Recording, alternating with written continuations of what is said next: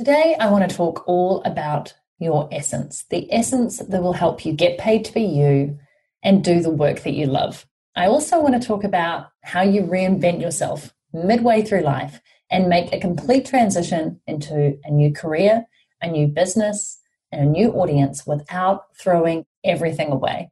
So, without further ado, let's dive in. Hi, I'm Natalie Sisson, an entrepreneur, best-selling author, speaker, host of this Untapped podcast, and a lover of handstands and dogs. I've spent over a decade building successful businesses I love and teaching others to do the same.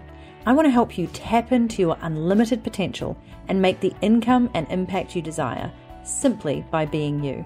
In fact, I'm on a mission to help 1,000 women earn at least $10,000 a month and contribute at least 1% of their revenue to causes that they truly care about, so that together we can create a ripple effect in this world. So if that sounds like you and you're on board to learn how to make the mindset shifts you need to have the business success you want and the lifestyle that you desire, then this is the podcast for you. My guest today is Juju Hook. For 25 years, she's been a corporate brand strategist. She built a successful boutique agency from scratch and developed a reputation for smart, creative work with solid results. And then, at age 48 years old, she found herself overwhelmed by hormonal emotions, underwhelmed and bored by her career that she had mastered but no longer loved. Juju's own tough transition to menopause made her realize that she'd lost herself being a busy CEO, a devoted wife, and a helicopter parent to her teenager. So she dug deep and started to reinvent the second part of her life, which looked like closing her agency, intentionally choosing to have an employee-free business, and pivoting to serve an entirely new, underserved audience of women going through their own midlife transition. In this interview, we discussed how Juju used marketing strategies to build a blog with 50,000 readers and a 6,000-strong email list in just 10 months. The lessons that she learned from a $250,000 course launch that appeared successful but didn't turn a profit. What she was thinking when she gave herself just 5 years to replace her ad agency income, and the strategy she used to successfully hit that goal after just 4 years. We also talked about the process she uses to tap into her clients' brand essence to identify what makes them stand out, and how you can go about discovering your essence of influence so you feel confident and you can be compelling with your content and sales messaging. Without further ado, let's dive in. Julia Hook, so wonderful to have you on the Untapped podcast. Oh, thank you. I'm happy to be here. Do you prefer Juju or Julia?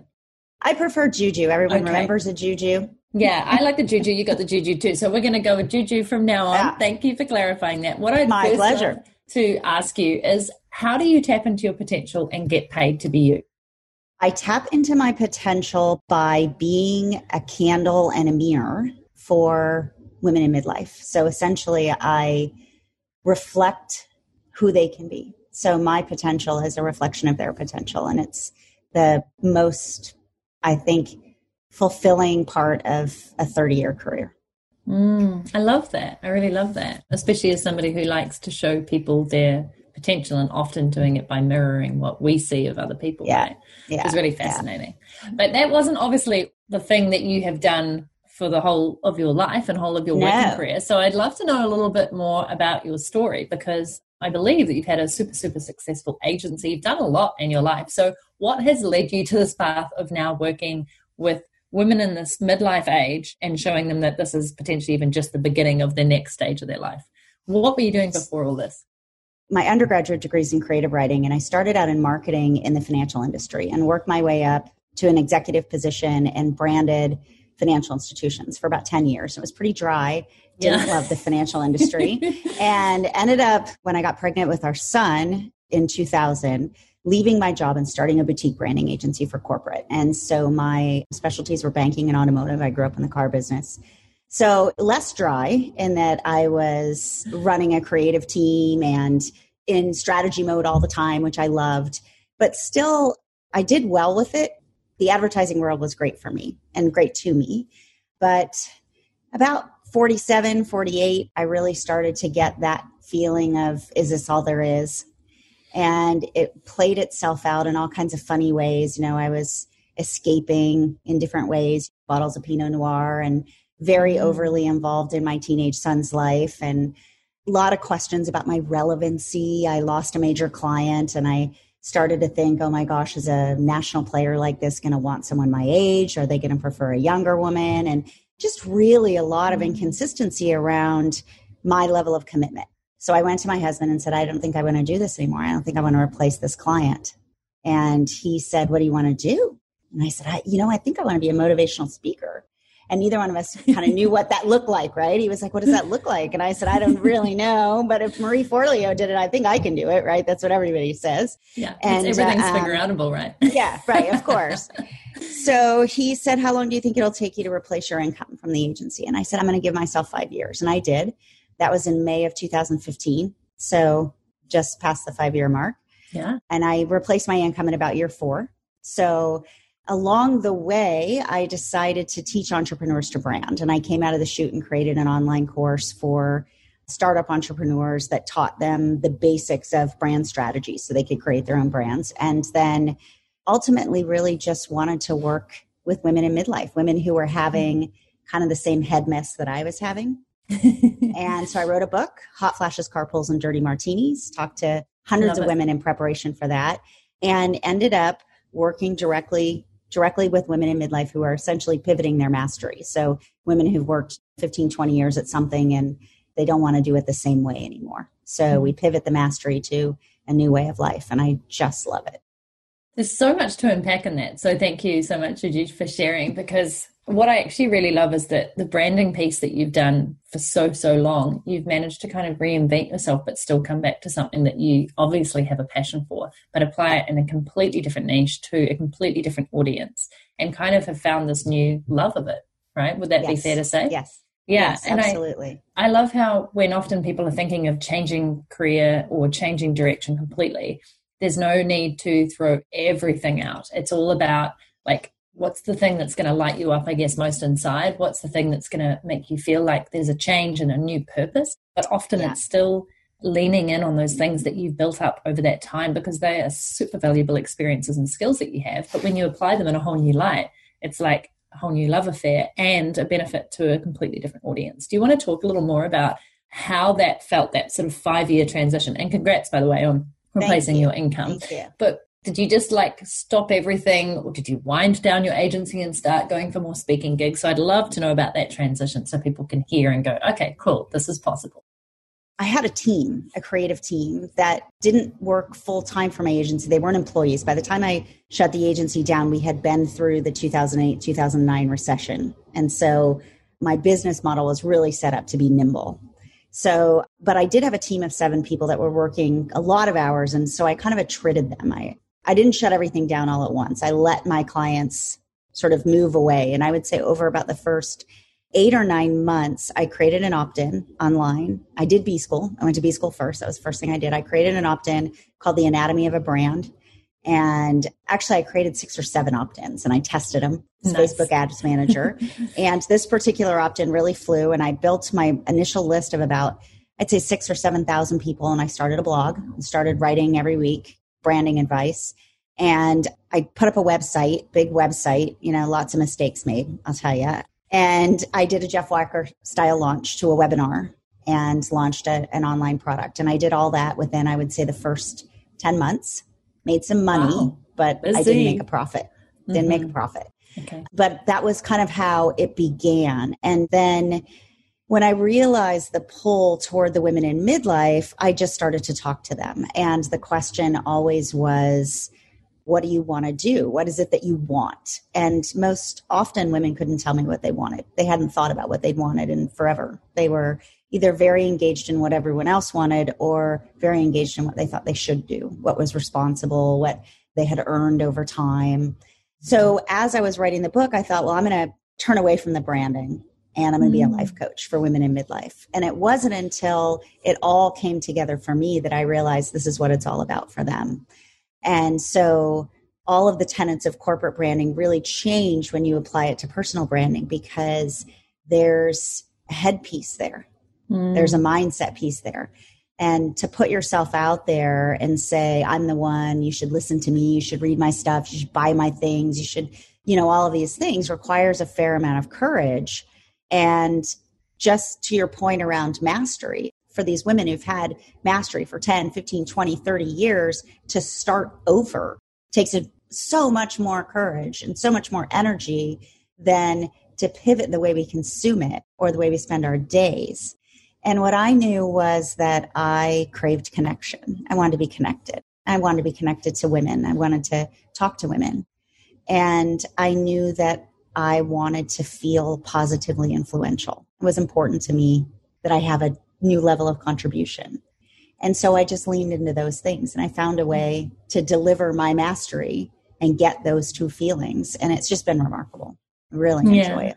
It's a beautiful journey. And I so feel you on the connection point. And I think it's so interesting, isn't it? Like, you can build a business where everything's just, like you said, you built this list and you did these launches, but none of that really matters unless you're having those connections and you're hearing and understanding, for me at least, from your clients, from your community, from your customers. That's the bit that I actually crave the most, because otherwise you feel you're putting it out there into an ethosphere. And unless you're getting feedback, and it doesn't have to be about you, but feedback on where they're at, how they're doing, how they're progressing, that's the bit that makes it all worthwhile.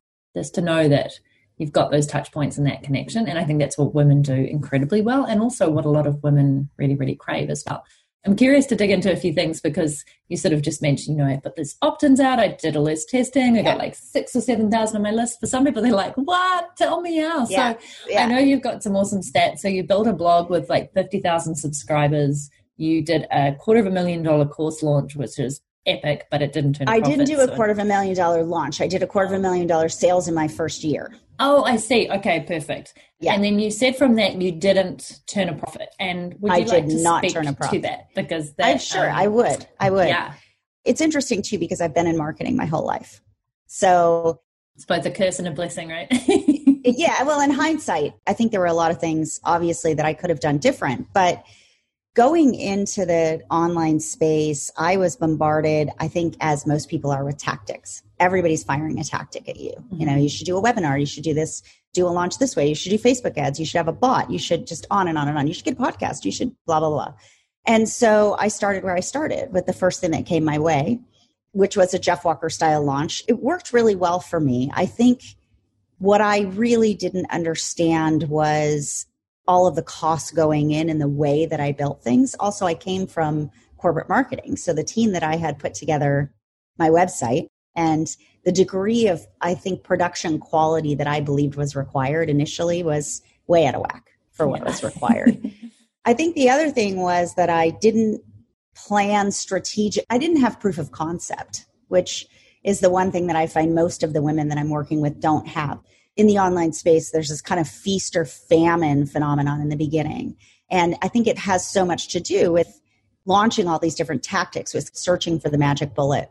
So I had all these tremendous amount of upfront cost, and I did bring people in through an opt-in. I got to about a 41 cents per opt-in when I finally got it to the point where I don't think that's very common anymore, but at that time, Facebook ads were an amazing deal. Yeah. And so once I got 6,000 or 7,000 people on the list, I knew that I could get people into a webinar room. Mm-hmm. I wasn't amazing in a webinar room. It was very difficult for me to manage the room. It was very difficult for me to pitch. In fact, my first webinar, I had hundreds of people in the room and I pitched, and my nephew still teases me. He's an amazing salesperson. And I had my nephew and a friend of mine who worked at a car dealership over to the house. I had a cheese platter, right? I thought we were going to have so many calls. These guys are going to be exhausted, right? Nothing, nada, zip, zero. Wow.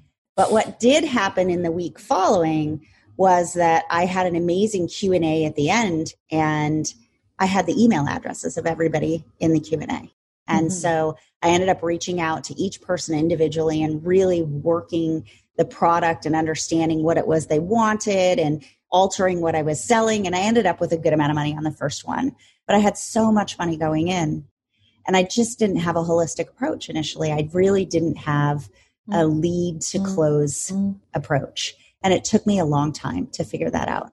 If someone had sat down and shown me from start to finish, how does this work and how do you have reliable, consistent income with a product that you've tested, I would have been in a much different situation. But I started in the middle, where I think most people start because we're tossed tactics. Yeah, I love that. That's a very, very valid point. And that's why people are throwing spaghetti at wall and it's not sticking, because they taking so many tactics and trying to apply all of them equally at the same time, rather than, as you said, focus on one or two, validate, test, experiment, test again. And then once you've got that going, you can do the next. Because each of these, once you start layering them on top of each other, really does start to work. I don't think it's physically possible as one human being to be able to manage all of them. And that's when you can start building a team and see which of those are just your natural genius zone and which of those do you just not love. For example, you talked about webinars. Like, I love webinars. I come to life in webinars. It's my favorite thing to be teaching. I love it live. now. You do love it now. There you go. And what did it take for you to get to love it? Results. So I think Gotcha. I knew that I could teach people branding because I had done it forever. And I knew that what I was teaching them was the proper way. I felt really confident about showing people what to do, but I had not experienced the results that they would have from going through the course. And so initially, and I think this is the case with a lot of people who are making online courses or setting things up, the way it's presented is, take something, figure it out, pre-record it. You can teach people how to do it. But there's initially, before you experience the results of the people who are going to go through it, you're essentially pushing it. You're persuading.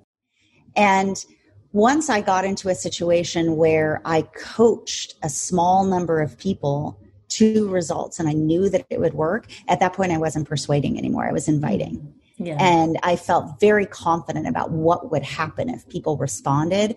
And that level of confidence comes through. And I think all those tactics are taught to us. Conversion strategies are taught to us around numbers. If you do this much, if you pay this much, you'll get this many people, then this many people will be in the room. And then you can close at X%, and you'll do a follow-up email series and it'll close at X%. And all of that's fine and well if you feel very confident around sticking your hand out and saying, hey, I've got a solution for you. Come with me, right? Let's do this together. We'll go further faster. But in the beginning, I didn't have that. I felt like a huckster, and because it didn't sound legit. And so people didn't buy into it. In the week after the webinar, when I really got a chance to talk to people and talk to them on the phone and talk to them about their business, then they were convinced that I knew what I was doing.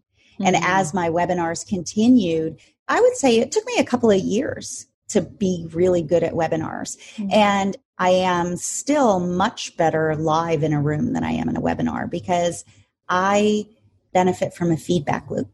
Mm. So when I can see people's faces and watch their heads nod and feel the energy in the room, I'm much more confident and much more nimble, much more agile. And in webinar rooms, kind of like shouting into a dark hole. But these are all things you don't know unless you have somebody sort of take you through step by step. You don't know that stuff, and you don't know why it doesn't work. Mm-hmm. And I love the point that you made that so much of the stuff takes a lot longer than people think, because it is about building on your confidence, your results, and that iteration and trying again and changing things until you're at a point where, for sure, you can take somebody's methodology or take their strategy and tactics, but you've always got to make it your own. And one of those is like the Jeff Walker product launch. I've done it, used it before, partly using his method and partly using my own, and it worked super well. And then I went all in one time and did it exactly as he did it, and it completely bombed for me because it wasn't my style. It wasn't true to my authentic self. And a little bit like you said before about when you built up the super fancy website because you'd come from that corporate marketing background and you felt that was where it needed to be. I've done a lot of those things as well, spent a lot more money on to make something look super professional when my audience and my community and the people who know me just know me as down to earth, like natural, super transparent, honest. Yeah, you erode your trust, don't you? Yes. Yeah. And so I think that's really important for people who are listening to know is like whatever you do, whatever strategy or tactic, it's going to take longer. It's probably going to cost you more, but you've got to apply your own style and personality to it and your own unique way of doing it, because then it will be more authentically you. So take the things and the tried and true methods that work, because there's no point in repeating everything or trying it yourself, but add your own authentic, unique ingredients. And that's the thing that I think is going to make it so much more pleasurable. The first time I had a webinar that really sold, where I closed it at 10% in the room and then I closed at 10% after, was I had someone interview me through my webinar because I knew I was good in a conversation. Okay. And if you have mastery in your subject, like I felt really confident in my subject, so I didn't feel that I needed to memorize a script, but I did need to understand where my transitions were. And I needed that confidence. I needed that interplay. So I had a colleague, I had a friend who I had met in a mastermind. he was an e-com expert and I helped him with his brand. So he understood my system and he interviewed me through it. And it was a really nice back and forth interchange. And he was a real money conversion guy. So he was constantly asking all these results questions and money questions and conversion questions. And it just elevated the level of conversation. I was so confident answering them. Mm-hmm. And I wouldn't have been confident saying, this will get you this and this will get you this. And the results were just so amazing. And then I ran that webinar on Evergreen for some time, probably 4 or 5 months, and used it to sell product that way. Nice. Do you think that knowing all the numbers and all the stats and all the conversions, which, if I'm going to be really honest, is definitely more from a male-dominated industry, where internet marketing in particular, that's what a lot of men, and I'm not saying all, but often are really geared towards. Whereas that's why you see so many more women with these heart-centered businesses trying to offer it up in a different way. Do you feel that you need to know all the numbers, or do you feel there's also a certain amount of trusting your gut and intuition and going with the energy that you have? Do you feel there's a balance there, or that some of these things are really important? I think you need to be realistic about what it takes to sell something. I think a lot of the tactics that are taught to us are big conversion tactics. In other words, they're tactics that work with massively big numbers. Mm-hmm. And until we have those massively big numbers, if you apply those tactics to smaller lists, you don't get the results that you want. And I don't know that we always make that jump in understanding. So one of the things, like for instance, I have a group of women called The Cut that I lead. 15 women, we stay together for 9 months and we work that whole system, that end-to-end sales system from the first lead until closing. And when it gets to webinar, I always have women tell me initially what they think is going to happen in the webinar. And it's based on that gut, right? It's like, I'm going to get 15 new clients. And I have to back up and say, okay, if you nail it, right? If we slam it, you need 150 people in that room to get 15 new clients. And to get 150 people in the room, you need 600 people to sign up.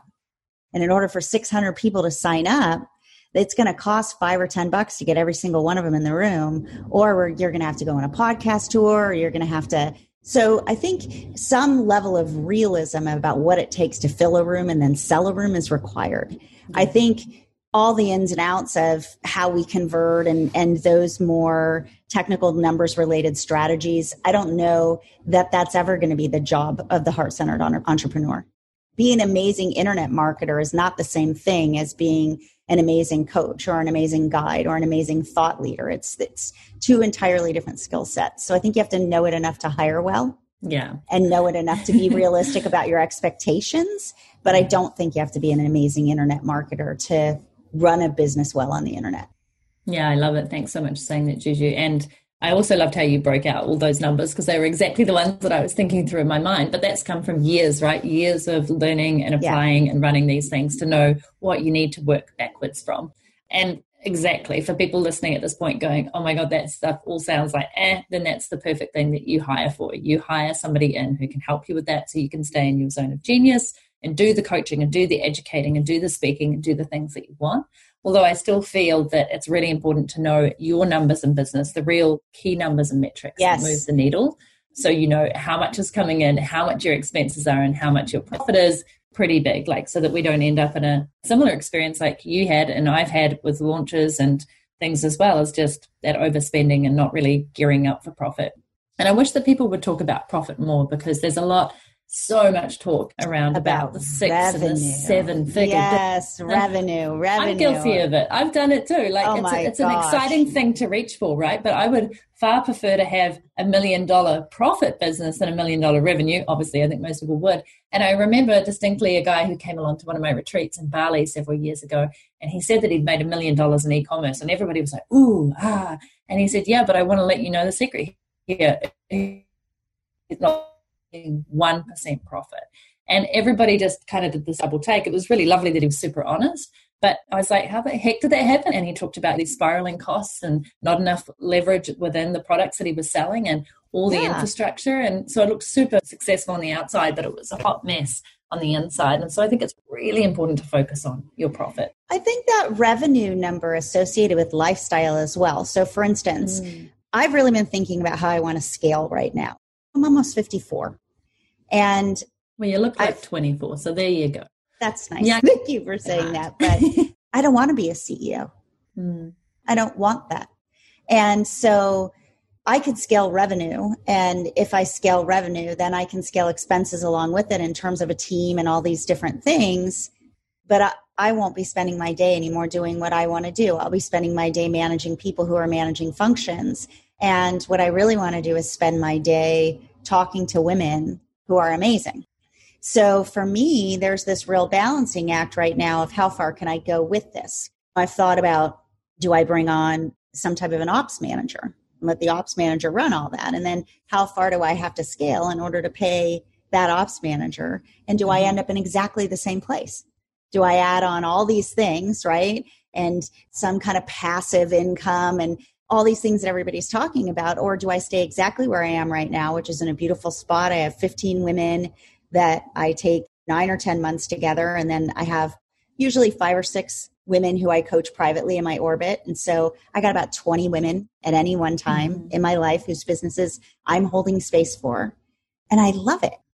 So I think these questions about revenue as it relates to net profit, we also have to talk about revenue as it relates to lifestyle. And what is it that you want to do? Because not everybody wants to scale through staff, and not everybody wants to spend ad dollars, and not everybody has cash flow, which is another thing nobody talks about too, right? It's very easy to have $1 million in revenue and go broke because you don't have any cash flow.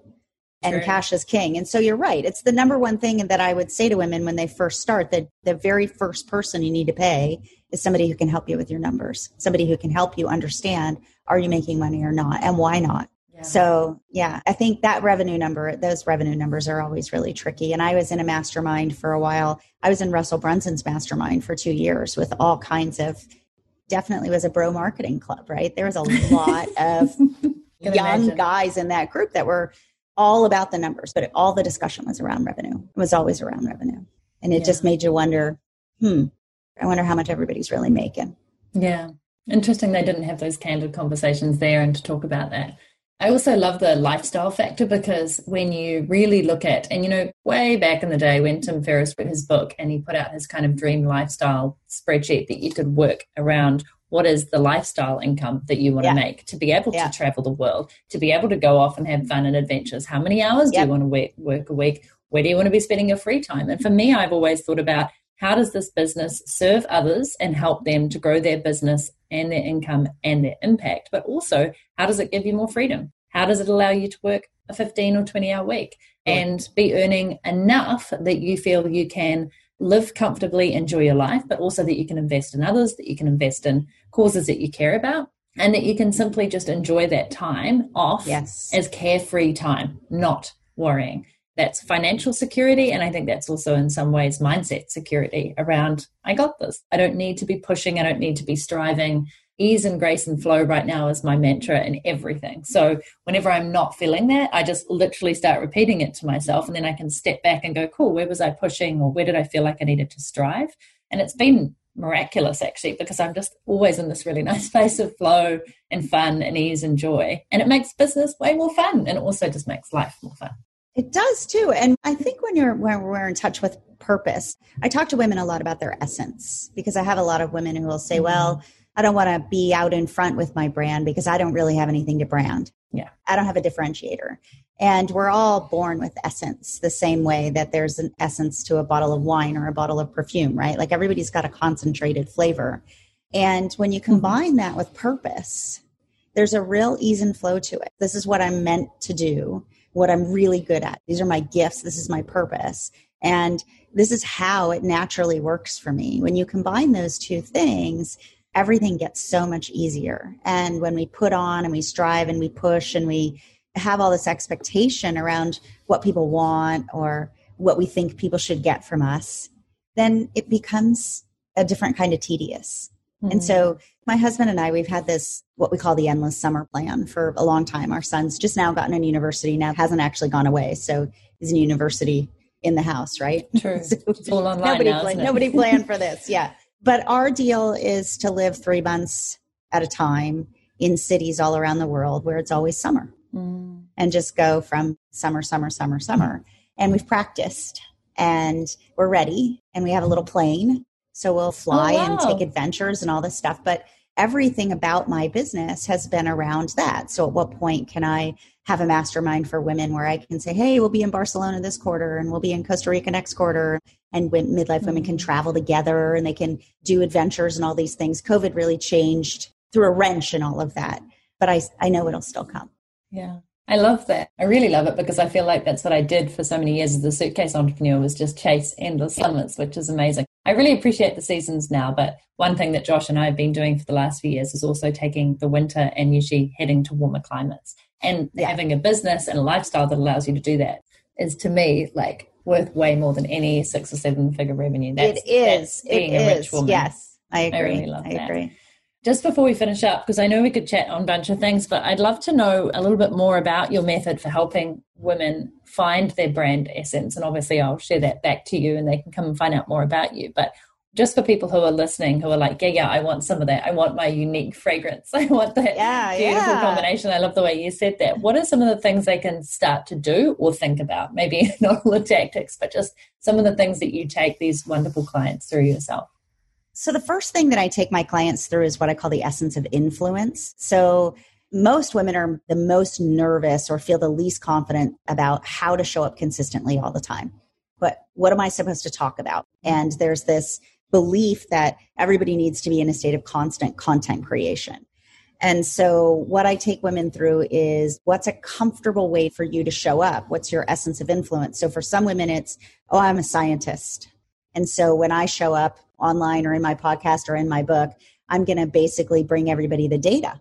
I'm going to show people the data. I'm going to share this. For some women are reporters, some women are activists, some women are subversives, right? They're essentially upending things. And so I have an assessment that I take women through. I have it as a download. You can put the link in the show notes. Yeah, it's called The Essence of Influence. And it really has to do with where you feel most comfortable. It's almost like putting on a superhero outfit, right? Like, okay, I'm going to go to the web today. I'm going to put on my coat, put my lab coat, right? And then I can show up and I can feel confident that way. I don't have to be an expert in everything. So I start there. I also talk to women a lot about their gifts. And I hear a lot of women really pressured around this tactical issue that we talked about earlier. I need to do Facebook Lives. I need to have a podcast. I got to be on Instagram. I'm dancing on TikTok and all these different things. And that's not, it doesn't serve you. I never made it to TikTok, thankfully. No, I haven't either.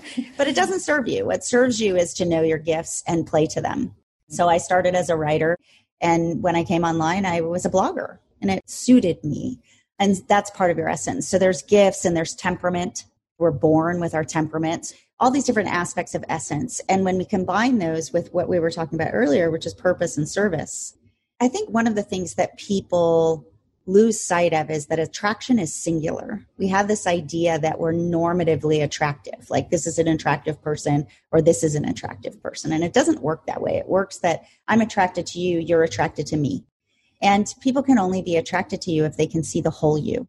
If you don't show up completely, if you don't give them your essence, they don't know how to make a choice.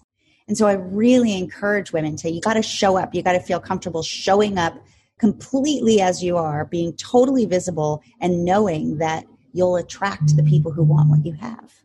And that's the beauty of the way the world works. That's actually happens for every one of them. Mm-hmm. So that's really how the process starts. And then we work that into brand story. And like we talked about, that results factor, the secret sauce factor, what's my recipe for those results? And then how do I bring leads in consistently all the way to how do I close sales? And I think over the course of 9 or 10 months, they really nail how to run a business in a way that feels good. Sounds like very, very worthy work to do. So on that note, because I definitely want to take the assessment, I'm curious to see, do you have an idea, given that you created the assessment, what you think my style is? Like, I have an idea, but I'd love to know what your idea is. I'm guessing that you're maybe a little bit of a correspondent because you're talking to people all the time. So you're kind of bringing people to the news, bringing people to the experts. But I also sense that you have a champion in you, that you're championing for other people. You're pulling for everyone else. And so I'm sort of guessing you have a crossover. And you'll see that some of when you download it, you'll see I asked for you to get a primary score and a secondary score. So I have an authority side to me because of my mastery, but then I have this real sort of champion for women kind of thing. And you can lean on one or another at any time, right? Yeah. So thanks so much, Juju. I'm excited. And for all the people listening, where is the best place for them to obviously grab that assessment, but learn more about you? So the assessment is at free.primetimejuju.com. Love it. And that's what I call midlife, is prime time. And then you can always find me at jujuhook.com. Perfect. Easy. I love that. You got the great name in there. It's easy to remember. And the great last name to hook people in. Perfect. Well, yeah. I was born with that one. Thank you so much for being on the show and for bringing your wisdom and for sharing your story. And yeah, it's been a blast. I really hope you enjoyed that interview with Juju. I know that she had a lot to share and a ton of experience. And I love talking about reinventing yourself and going into the next phase of your life and finding your purpose on this podcast. That is, to me, the essence of how are you tapping into your potential, getting paid to be you, and making the income and impact that you desire and living the life that you really want. So remember to head across to free.primetimejuju, that's juju.com, to do that assessment. Otherwise, head across to nataliesisson.com/podcast, because every single episode under the sun is right there for you. And this is episode 83. So just search for that or Juju Hook, and you'll be sure to find it on my website. Thank you so much for tuning in. And if you want to tap into your potential and get paid to be you, don't forget that I have a pretty awesome PDF guide with 10 ways to make the income and impact you desire. So I've literally broken down 10 different ways that you can monetize yourself in this book, from coaching and consulting through to online courses and more. And you can get it for free at nataliesisson.com/impact. Now I want you to go and have an amazing freaking day and just go and be you. You do you.